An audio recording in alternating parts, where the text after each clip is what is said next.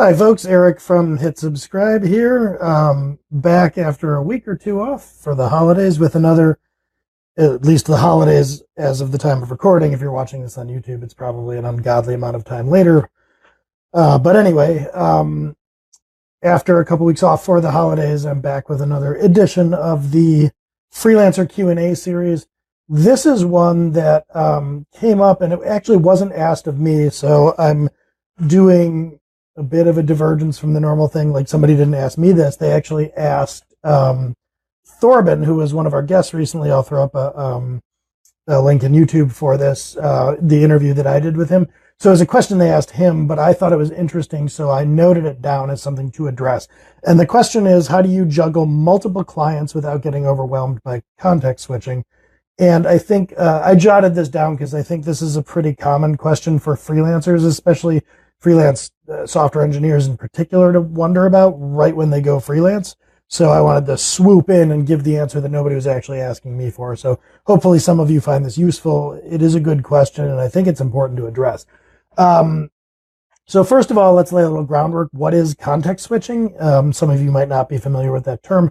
The idea is it's, you kind of get into a mental groove, if you will, when you're doing a certain kind of task, especially if it's so-called deep work, like you're concentrating.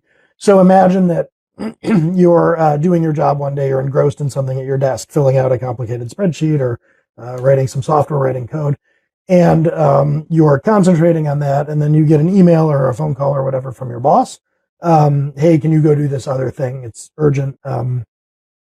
Now, what you have to do is kind of pull yourself mentally out of that position of being engrossed in this task and figure out and remember where you were in some other task that your boss is asking you to address, kind of ramp up your concentration to think about that, go address it, do it, and then maybe an hour later you're done with whatever you're being asked to do. You come back and sit down.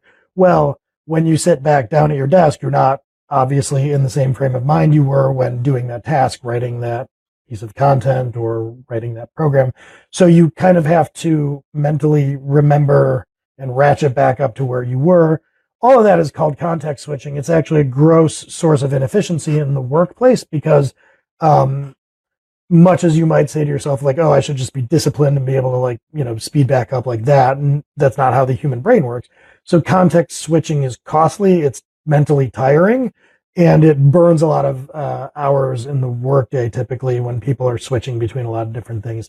Often multitasking is sort of lionized as some kind of virtue. I can do 4 things at once. Nobody can do a lot of things at once. Well, it's just not how the human brain works. So if you are a avid multitasker, what you're probably doing is a bunch of things in very mediocre fashion where you'd be better off just doing them one after another.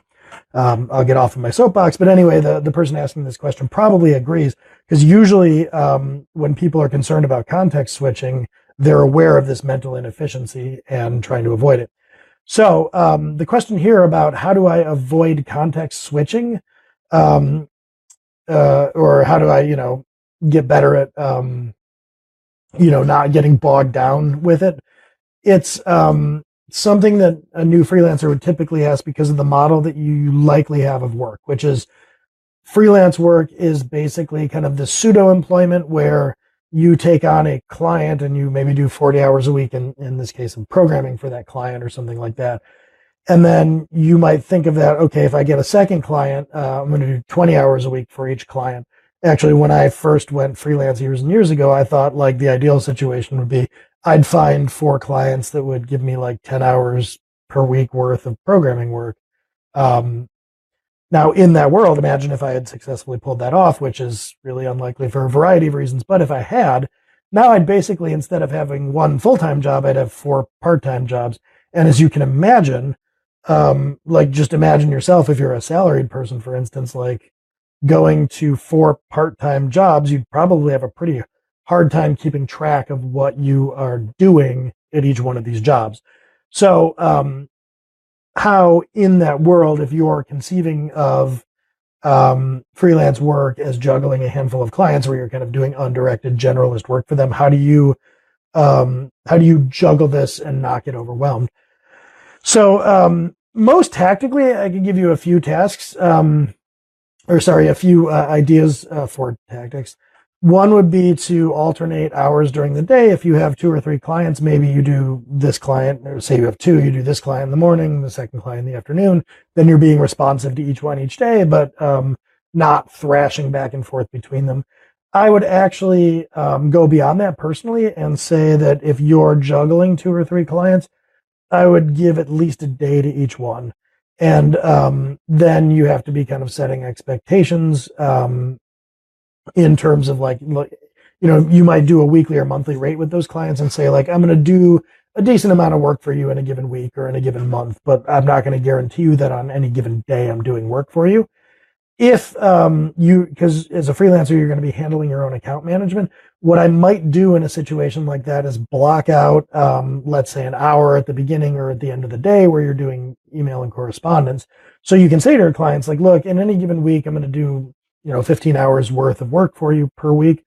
It's going to vary when I do that, but every day, between 4 and 5 p.m., I'm available to communicate if you need anything.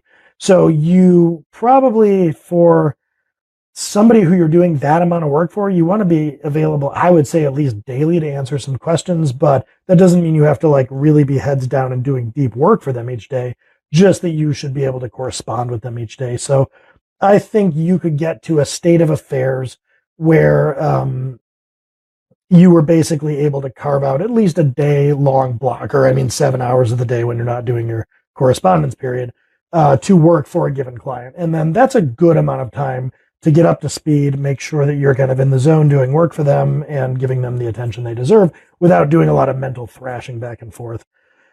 The kind of next level I would get to if I were you is that maybe you start to shrink the duration of engagements. So imagine if instead of signing a freelance contract where you're doing, work until the client got tired of you or vice versa, open-ended, you started to condense and say, okay, the typical kind of work I do, like I'm going to build a website for clients, and usually it takes me a month to build a website.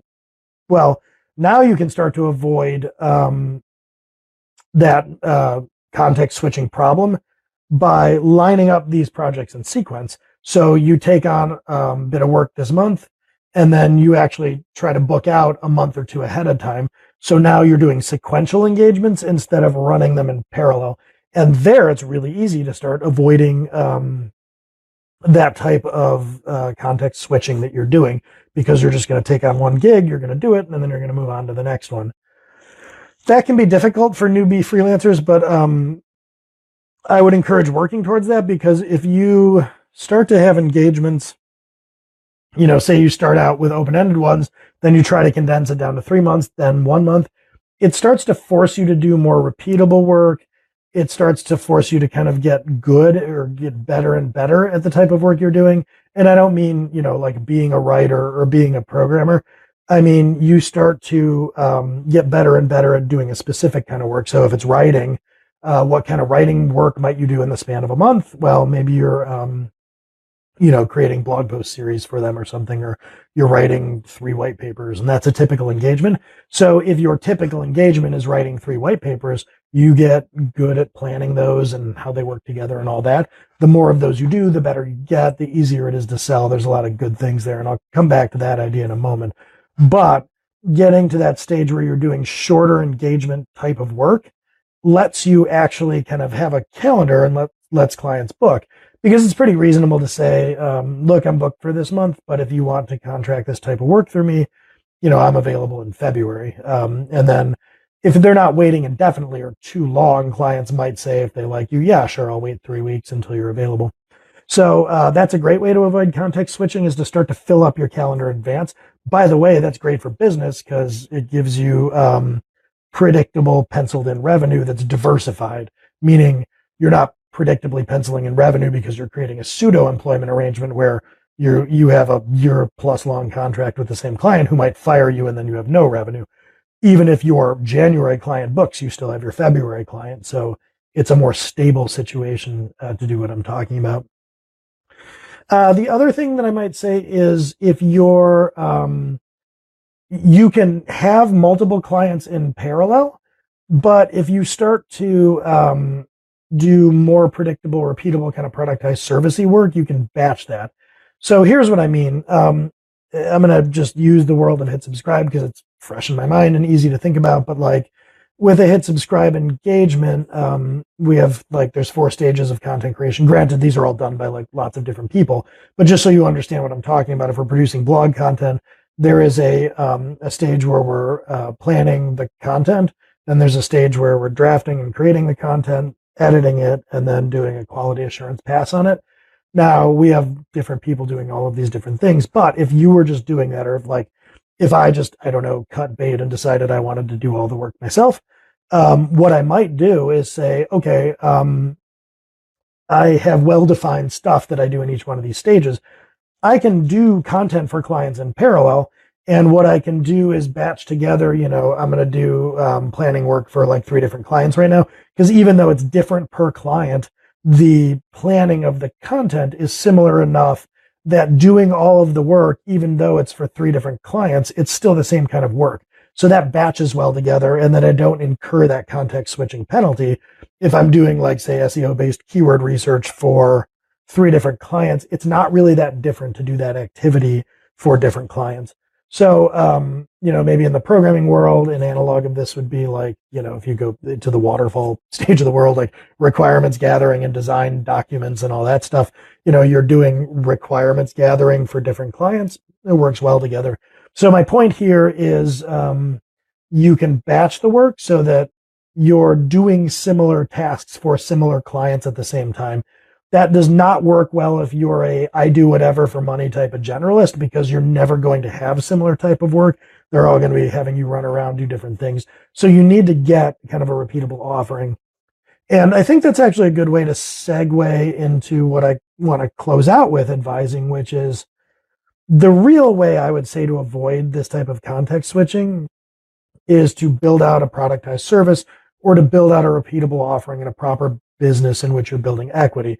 So I often say this, it may be controversial in some circles, but I view freelancing as kind of an interim state while you're either deciding that maybe you eventually want to go back to being an employee, if that's where you came from, or you're figuring out how to build a business that you have equity in, where you're maybe delegating tasks, hiring other people, etc. If you're freelancing indefinitely, where you're just taking on custom work, you're always going to suffer from this problem. And really, on a long timeline, the only way to avoid the context switching is to just have extended single client situations, which is not a very stable business model. Otherwise, you're going to have to get away from generalist work in order not to be context switching. You have to get away from simulating employment, because if you're simulating employment, you're always going to be context switching, because there's going to be no batchable work. There's going to be no short scoped work or repeatable work. It's all going to be, improv night. And when you're improving everything that you're doing at every turn, you have no real way to get away from the context switching. So what I've talked about here before, reducing the scope or making your work repeatable enough to do in batches, all of that feeds into this idea that you need to build some kind of repeatable offering. Maybe it's a productized service. That's probably the easiest way to do it, but whatever it may be, you need to develop standard operating procedures in the way that you do things. Once you develop standard operating procedures, your work becomes more predictable. So if it's, building websites or delivering blog posts, whatever it is you're doing, you'll start to, when you do it repeatably, you'll know how long it takes. You'll know how to break this work down into its requisite components and how to batch it together. You'll know how to book out clients ahead of time. You'll know how to make all that work fit together in a very efficient way. So I'm speaking in a lot of generalities, but to kind of recap some of these examples, the batching, and actually the person they were asking the question of, Thorben, is doing a lot of training engagements. So if you do training and that's a 3 to 5 day engagement, that's pretty easy to avoid context switching. I do 1 training per week. There's no context switching. That's what I do. You want to get on my calendar? I'm booked out for the next 6 weeks, but I've got an opening in March. So that's one great way to do it. When I was talking about the blog post and batching, or the software development and batching, again, you start to understand like, oh, okay, well, the first week of the month is my content planning week, and I can, run through 4 or 5 clients through my personal pipeline at any one time. That's my capacity. So first week of the month, I do planning. Second week of the month, I do drafting, whatever the case may be. Another good way to avoid context switching, because you're actually making the context the same across your different clients. So all of that really adds up to building a very repeatable offering that you get good at, you get polished at. And by the way, doing those things becomes the first step to building out a business in earnest. Because if you're getting that good at those things, if they're that repeatable, if they're that precise, you can start to write down documentation handed to other people and hire them to do the things that you had been doing. So the natural path towards building a business in which you have equity, in which you can hire other people and start to, build a true customer base, is the same path that gets you out of the context switching. Because the context switching, I mean, to an extent, is really going to be the product of you doing multiple part-time jobs. Don't get me wrong. I mean, I suffer from context switching all the time in running a business, but it's a different kind of thing. I don't suffer from context switching because I have, 3 clients or whatever. So if you look at some of these shorter term tactics, like reducing the scope of work, batching, not only will it help you avoid context switching, it'll help you build a more sustainable business.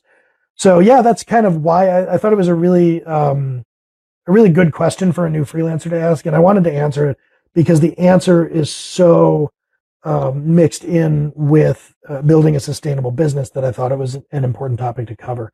So hopefully that's helpful for anybody who's wondering about this, and I will catch you next time.